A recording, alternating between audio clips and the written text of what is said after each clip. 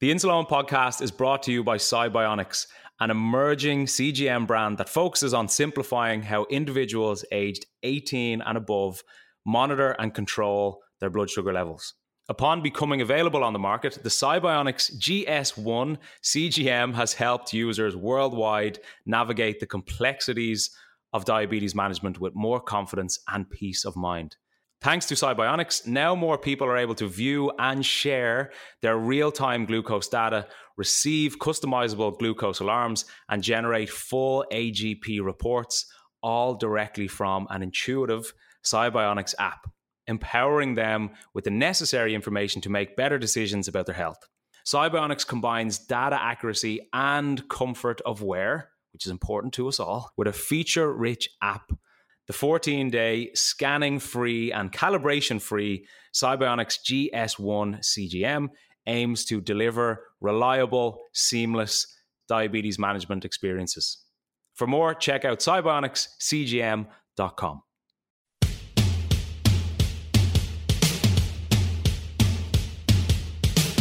This is the Insulone podcast, where I, Owen Costello, try to redefine diabetes. In this week's episode, I literally replaced food with alcohol, and I was a total mess. My liver was showing signs of cirrhosis. My platelets were so low. I was like black and blue.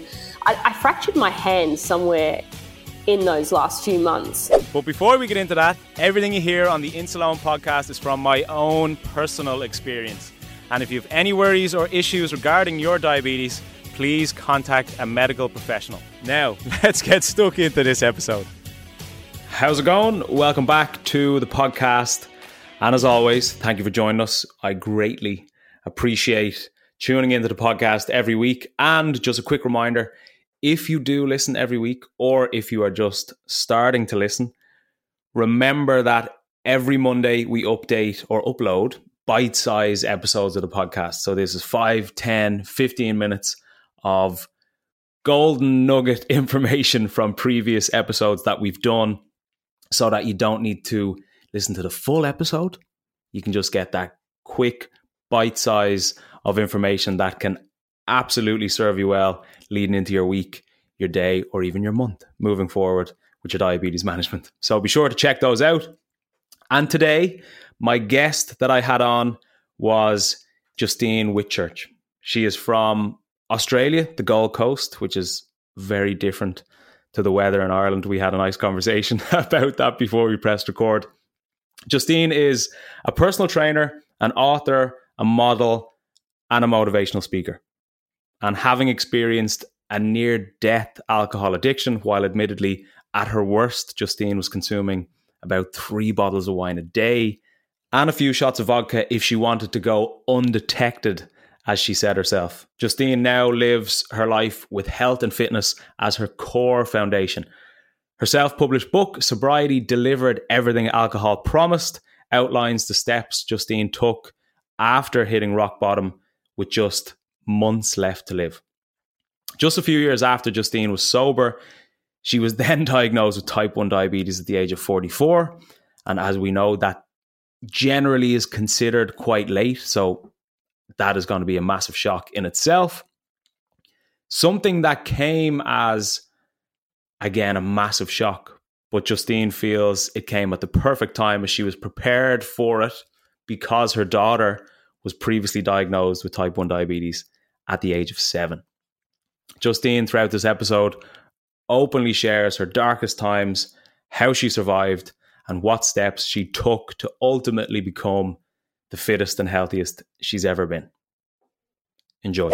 So obviously, Christine, as I said to you, me and you have kind of been in touch through Instagram for probably a couple of years now at this stage in terms of, you know, health and fitness and diabetes. And what I always love about your page is you're very open, you're very honest on social media about your experiences and struggles with alcohol. And I always find what you post very inspiring in relation to you kind of taking control of your life and getting a solid grasp on essentially your life and the things that you want. And one of your posts that caught my eye relatively recently, the headline of it was, anxiety and alcohol killed my music career. And then you went on to say you used to sing, you used to dance, you were a performer, and you say, in fact, I was even a 90s pop star for a brief period of time and in a band touring with Kylie Minogue.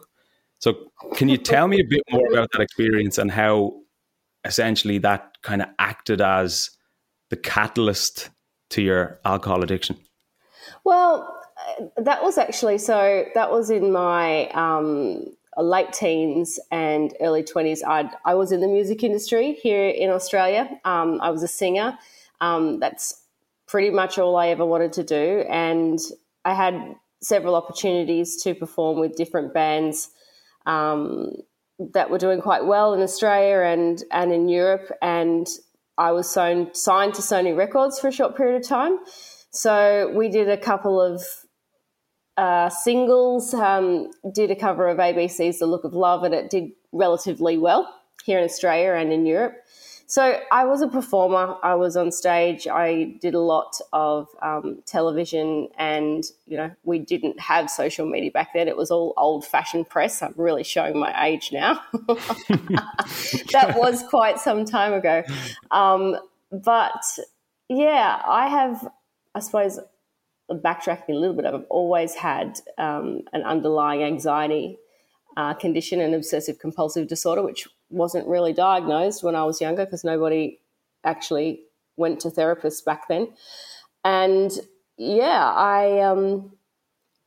was, plenty of times where I couldn't cope with the anxiety of an audition or something that was coming up. And I'd learnt sort of early on that I could medicate with alcohol. And there was a number of times where I would turn up to an audition or just about to get on stage and, throw down a couple of shots of vodka because it was this overwhelming anxiety, and step out and either make a fool of myself or forget the words or just do really poorly. And I guess that was just one of the times that alcohol didn't serve me as well as what I thought it would do. So you were obviously feeling very anxious or stressed or apprehensive about an audition or a show that was coming up, using a drink to kind of numb those nerves, essentially. Mm-hmm. And almost as a result, you took too many drinks, forgot your words or whatever it was. Yeah. Did that then lead to more stress or anxiety because the thing that you felt was kind of helping you get through that stressful moment or audition had almost made it worse? Well, definitely, especially the way that I was drinking in those particular circumstances, and I'm sure most people who've decided that they want to do a few shots in a row will be able to relate. They catch up with you. You don't feel it at the time, so you think, oh, another one's not going to hurt me. And then all of a sudden you're hammered. So, it did. And absolutely, I think, with anything that I was doing with my drinking, whether it had been that I'd made a fool of myself or I had, as you mentioned, potentially forgotten the words and stuffed up an audition or done something that I shouldn't have, there was always a come down. And with the come down with alcohol, there was always additional anxiety. So it was a kind of a vicious cycle. But there was plenty of times, over those years where I guess my alcohol consumption was intact, but I always knew that if I needed to medicate, it was there. So I was never really, there wasn't many times where I was being what I would call an appropriate social drinker. Alcohol was always used much more so for medication. So was this initially exclusively for experiences like a show or an audition? No. This was just for any sort of event. Okay. Definitely. So I'll backtrack a little bit, probably a few years prior to that. But I think I learnt, I can remember distinctly, I actually went into rehab almost 10 years ago now. I'll talk about that a little bit later on if you want me to. But we did an exercise where we had to almost retrace our steps and think back to when we first used alcohol as a form of medication as opposed to a social experience. And I remember I was 19 and I'd had this on-off boyfriend who I thought was the love of my life, and that was it. And we were, on 1 minute, off the next. And he made I was house sitting one of my parents' friends' home, and he made a phone call to me and said, this is it, it's all over, and that was the last time. And I was already in bed at the time when he called, and I went to the fridge and I picked up two bottles of beer. God knows why it was beer. I think that was what was in there. It's not something I would normally drink. And I took them back to bed with me and I drank them until I was calm enough to go to sleep. And I absolutely now connect the dots and realize that was probably the first time that I truly medicated my anxiety or my emotions with alcohol. So I was 19 at that time. And when that happened, was that kind of, and admittedly, as you said, you were somebody who kind of suffered from anxiety even before that. When you brought those 2 bottles of beer to bed and you felt relaxed enough to sleep, was that then almost like a realization for you moving forward to think, well, I felt better when I had these 2 bottles of beer, so maybe I can just continue that when I feel a similar way in the future? Potentially. I don't think that I was conscious that that's what it was at the time. And that particular event was something that I really only recalled when I did a heap of digging in my therapy. But I think it definitely was a moment in time where I did, recognize that this is possibly a solution or an option when I feel a bit out of control. I was never, I even being in the music industry like I was, and later in life as well, I was never a drug taker. It was interesting, that was surrounding me at the time. And people have always asked me, did that happen when you're in the music career? Did you take drugs as well? And I didn't. I just didn't. So alcohol was my thing. And it served a purpose at the time that I wasn't really, I definitely was not enough in tune with myself to know that's what it was. It's just what I did, if that makes sense. There was no real aha moment about that connection at the time. It was much more, well, I'm just not coping, I'll just have a drink, and not a lot of thought went into it. So presumably then, when you were kind of at the height of your music career back then, were you doing this full time, or was it like a part-time sort of gig? My music career? Yeah. That was full time then. Yeah, that was full time. And over the years, depending on what I was doing, there was moments where I was, doing something else in between. I had, a corporate job as well when I needed to. But the music career was what I was 100% focused on, and that's what I felt like I was going to do for the rest of my life. And I did that until just after probably about 27. Yeah, I think I got married and had kids and had a life sabbatical for a period of time. So if this was for you obviously full time, and you were saying that, you used a few drinks to help kind of numb those nerves, how much were you actually drinking per day or per week, Justine? Well, then that actually was not my worst period. In those particular times, that's when I think I learnt to dabble around with it a little bit. And then I would actually say in my, late 20s, I actually was pretty good with alcohol. Where I started drinking at a completely different level and really drank to medicate was in my very early 30s, when I was in the midst of a separation from the father of my kids, my ex-husband, and had quite what I would call a quite tumultuous, traumatic relationship, and that I just did not know how to cope with that at all. So I upped my drinking like there's no tomorrow, and 100%, really began to medicate with alcohol. So, and then I think if we're going to talk about the height of my drinking, which was sort of my mid to late 30s, I was drinking right at the end there, maybe 3 or 4 bottles of wine a day. At least a couple of bottles of wine a day, and then when I wanted to go undetected, and I would, if I didn't want anyone to know what was going on, I'd throw a few vodka shots in there as well. But so that right at the end, it was an exorbitant amount of alcohol. So you said if you wanted to go undetected, were the people around you aware of this, or had you kept it hidden quite well? A bit of both, but no, I don't think there was anybody that knew the full extent to what I was, the consumption that I had at the time.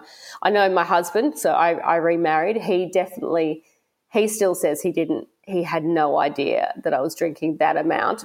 We both actually pushed it, so it was a little bit of enabling there.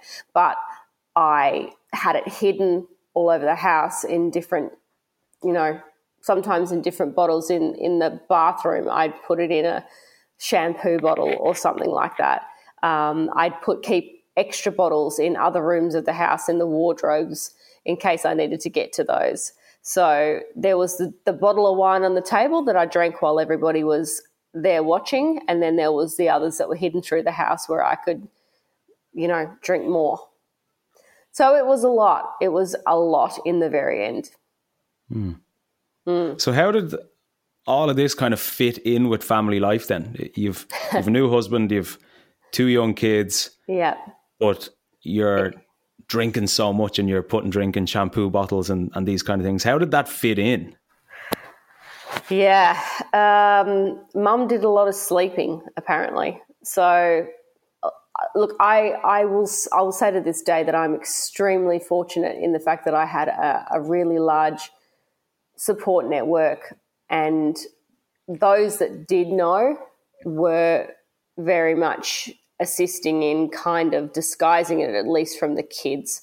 So, during that time I was sick a lot, and, if I needed to sleep things off, which was quite often, or I just, was not really capable of doing anything, my husband would, take the kids out, or it didn't fit in. Look, in the very end, I wasn't capable of working.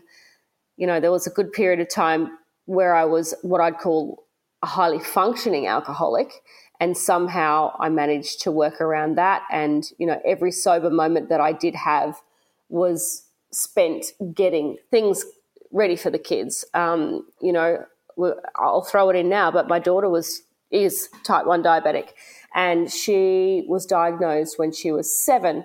So during this time, that was another one. That was actually, believe it or not, and that's probably a really good point to bring up, that was another thing that tipped me right over psychologically, was when she was diagnosed.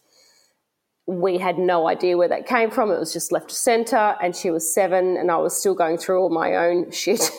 And, we all know how much life does a 360. So here's me in this state drinking like a fish, and then going, oh shit, I need to drink more because now I've got to cope with her being diabetic. And then at the same time, she was using pens at the time. Actually, we were using syringes to begin with. So here's me in all my sober moments trying to dial up her insulin and make sure I've got correct doses in her first couple of years, which her levels were all over the place. I would actually sometimes, if I knew I was going to have a big couple of days, I would dial up her doses for the next couple of days and put them in the fridge, knowing that I had actually done those doses when I was sober. It was a nightmare. It was a massive juggling act, massive. So, yeah, I don't know. Family life, look, my kids always came first. So whatever I did was all about them. And, every measure that I took in terms of getting support and assistance was pretty much for the kids. It wasn't so much for me. It was making sure that the kids were looked after. So, yeah, they were too young to know that at the time that it was my drinking that was causing the issues. Yeah, and I was actually reading a few articles on you only this morning in preparation for this chat. Yeah. And you said in one of them that you hadn't seen your own dad for a number of months. And I think when he saw you for the first time, he said if he hadn't have known it was you, he wouldn't have even recognized his own daughter. Yeah, that was right at the end. Yep, it was right at the end when I moved from Melbourne back up to the Gold Coast to be close to my family, and that's when they essentially forced me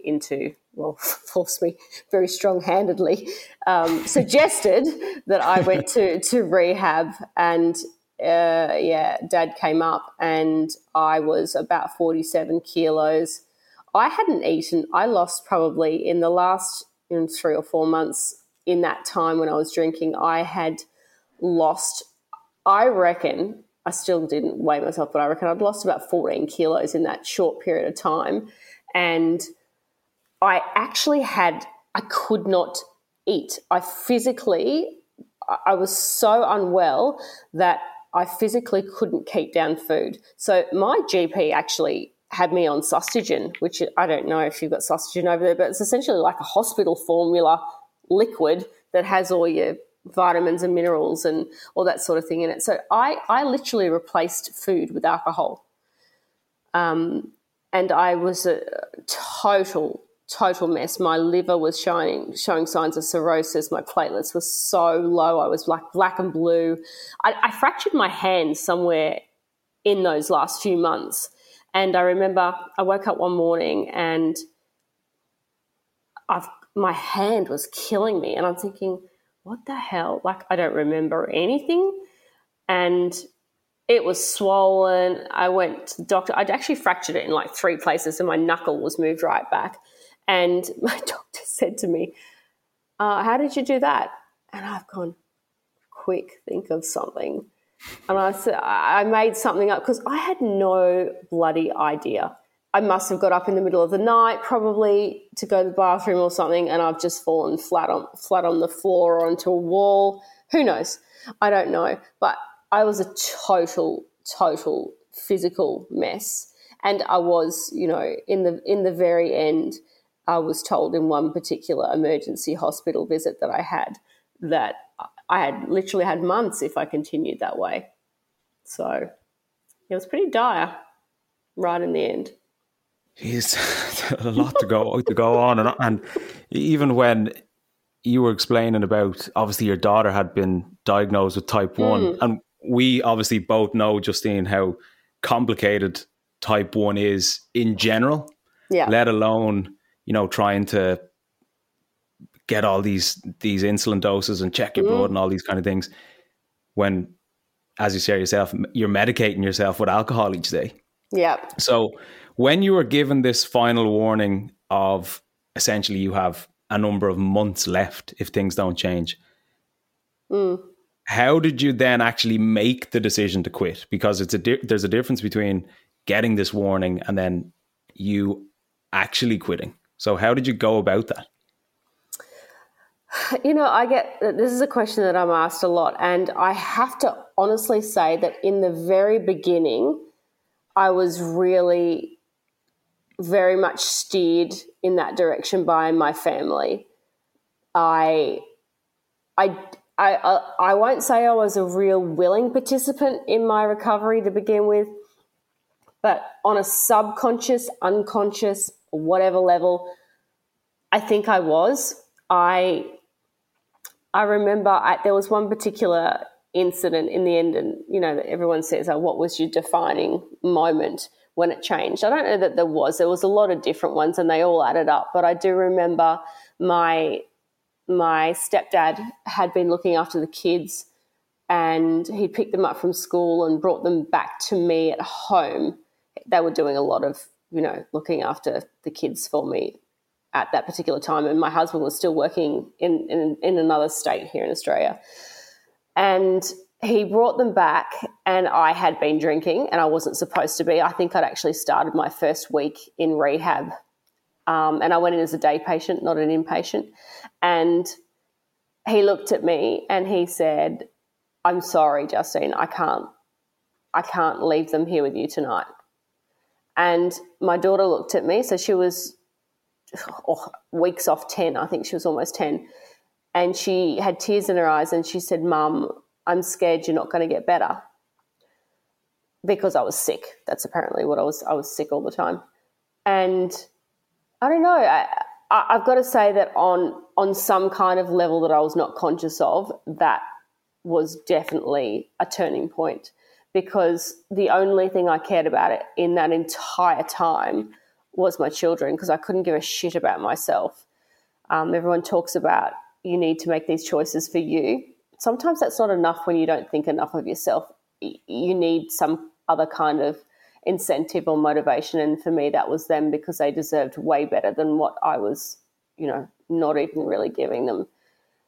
And so GP visits and psychologists, and it was very much strongly suggested that I went into a rehab program, and I fought to not go in as an inpatient, because I really felt like I needed to still be at home with the kids. I think, as I said, they were the only thing I cared about. So for me, if I went into rehab as an inpatient, that was taken away from me, and that was really the only thing keeping me going. So I managed to get everybody to agree that I would go in as a day patient and go in 3 days a week and be, supervised in there and go through all of the therapy and that type of thing. So I did that, and I did a medical detox with my GP. So I had to go on measured doses of Valium for a period of time, so that I, wasn't in real trouble coming off the copious amounts of alcohol that I've been drinking. And I just went through the motions. So I did everything that they told me to. I ticked each box that everybody was telling me to do. And slowly it became a little bit more conscious for me, and I could recognize that what I was doing was positive and that I was actually beginning to feel better. And that's when, my psychologist suggested that I should start exercising, and that literally changed everything. So for you, was it kind of like an easing off of the alcohol? Because I remember reading saying that you had just went completely cold turkey. Yeah. It was just like an instant quit, or were you kind of steadily coming off it? No, so at that point where I did have to go into rehab, I was told, during that time, I was supposed to stop altogether. And I did when I was actually in the rehab program. And that's why I needed the Valium, essentially. That's what they detox you on. I needed that to assist with any of the sort of the medical issues that I was going to face based on a physical dependency.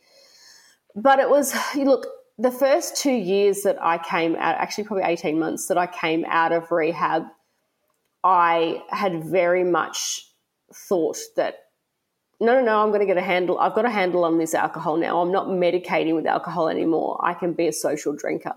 So I dabbled with that for the next 18 months, and it never ended well. I was never, 1,000 was never enough and one was too many. It just didn't work for me. I didn't have the ability to switch off once I started, which is not unlike a lot of people. It's a chemical thing, and it just didn't. It never worked. It never worked. And during that 18 months, I'd very much started to be a really strong advocate of my training and exercise being part of my therapy. And every time I did have a social drink, I was, the next day I couldn't train. And I was like, whoa, shit, I love my training now. And this just if I drink, I can't train because I will inevitably drink too much. I can't just have one, and I really like my training. So over the next 18 months, and there was one last time that I did drink, which was a work Christmas party that ended quite badly. I woke up the next day and I was hungover as anything, and I hadn't drunk for 4 months, and I just sat there and I was anxious and all over the shop, and I said, I know I can't do this anymore. I have to stop pretending that every time I pick up a drink I can be in control, because I can't. So, yes. So the 13th of December 2013 was my last drink. So what is, as you say yourself, Justine, your sober clarity? What do you mean by that? Sober clarity is, look, when you remove all of the filters that you place on yourself or ingest, and particularly with alcohol, because we have it provides us with illusions or false representations of who we are, what we are, how to deal with things. All you're left with is a raw state of being. And when you do that, your brain has this ability to be able to see, the trees from the grass kind of thing. And I don't know, my head pings. And I say that all the time, my head pings, because there's nothing dumbing it down. And I just really feel that I have a much better ability to be able to see things in a much more true light, and my judgments are a lot better. I can see all perspectives. I'm not being swayed emotionally anywhere or chemically anywhere. I can't explain it other than it's just, everything is clear. It doesn't mean it's easy, but it's clear, and choices are I think they're a lot more well thought out. So yeah, I don't know. I love it. I love my sober clarity. Yeah, and I think that's one of the common themes that I see you referring to, even on your social, in terms of the differences now, like physically, mentally, and emotionally, compared to how you were back then. And like, I was actually looking at a photo of you this morning, and 20 years ago, you looked 20 years older than you do now. Like it's unbelievable. And that's all just credit to you and how you've got over this thing and who and what you are now. It's incredibly inspiring, as I said earlier. Since then, Justine, you've decided to, well, you did obviously write and publish your own book called Sobriety Delivered, Everything Alcohol Promised. Yep. Can you elaborate a bit more on the book's title and what that means? Yeah, so alcohol, I think we all have, well, I think it's, depending on how you've been brought up, but from whatever experiences you've had with alcohol, most people see it as something that can provide them with, calm. It can provide them with courage. It can provide them with excitement. It's a drug at the end of the day that gives us a false sense of what we want. And for me, getting sober gave me all of that. Alcohol took that away. So yeah, it's very interesting. It's I guess it's hard to describe if you haven't actually been in such a state or had alcohol be a really prominent part of the way that you cope with life. But I know now that I used to think that I would never survive anything in life unless I had alcohol. But I now know I will survive anything in life if I don't have alcohol, because I have control. And that's something that you lose when you drink to excess or you have an alcohol consumption issue. You're an alcoholic, give it every label that you want to give it. It takes your power. And when you take it out of the equation, you slowly get your power back. And, you mentioned briefly about those images of me when I was, younger, and then somewhere in between my sabbatical from life and then where I am now. When I was in my 20s and late teens, I thought I could take on the world. And, I had this extremely strong, ambitious streak, and, I was extremely confident as well. And then I lost all of that because alcohol took all of that away from me. And when I removed it, all of a sudden I realized that I could get that back, and then had a few more years of wisdom, and and now I feel more unstoppable than I did when I was 18. Mm. So it's control, it's power that you gain back. Mm.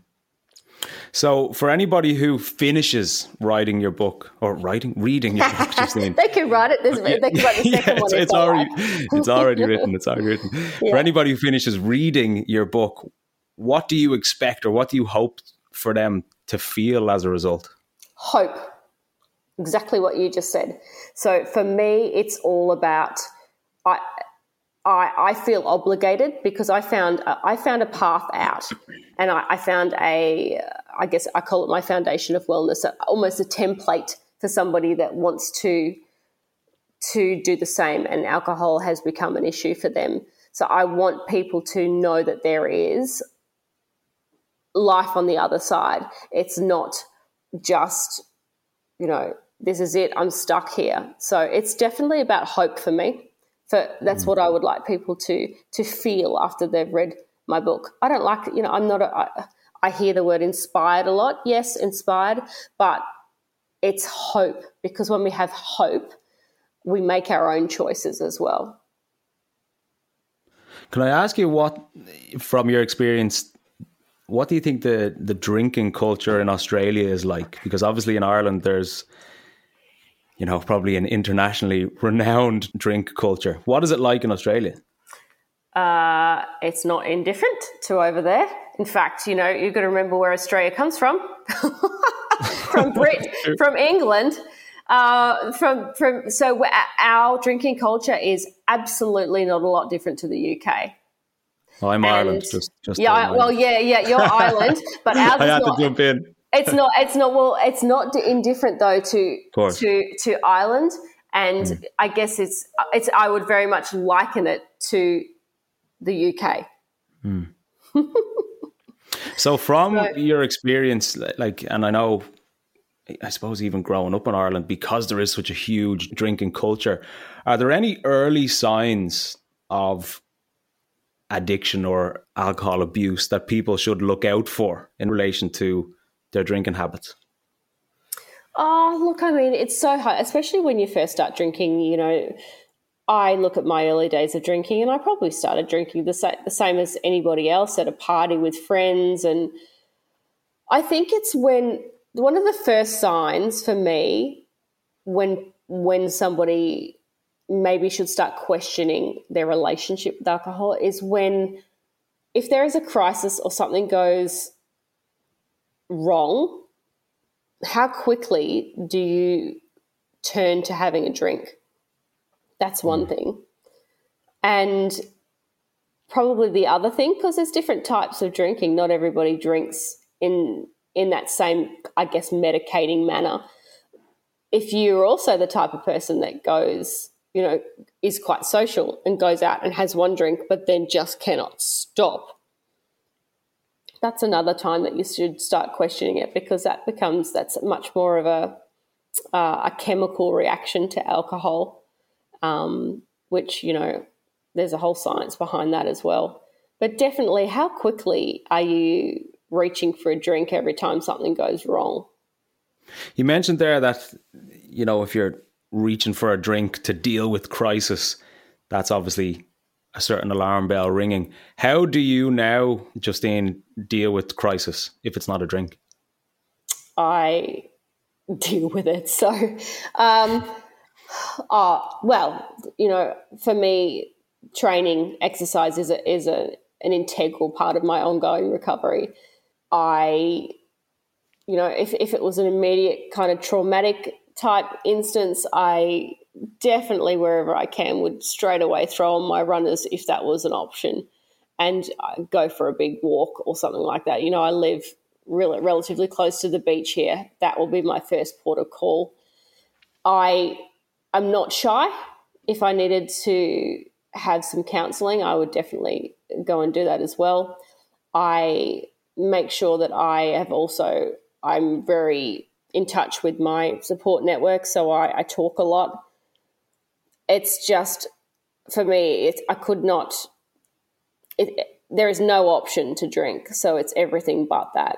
And it's all the antagonists to drinking, and that is being healthy and well, so it's getting good quality sleep. If I'm really stressed out, I pull back everything: sleep, eat, train. They're my 3 things. So start to get overwhelmed, and, I still have, my mental health conditions. I still have obsessive compulsive disorder, which is, it's really an exacerbated form of anxiety, and that can creep up on me really quickly if I'm, pushing the envelope at, definitely in terms of time and, work and overwhelm and that sort of thing. I will get to a point where I know what I have my check boxes of symptoms, and I'll go, right, okay, it's time to pull back. Sleep, eat, train.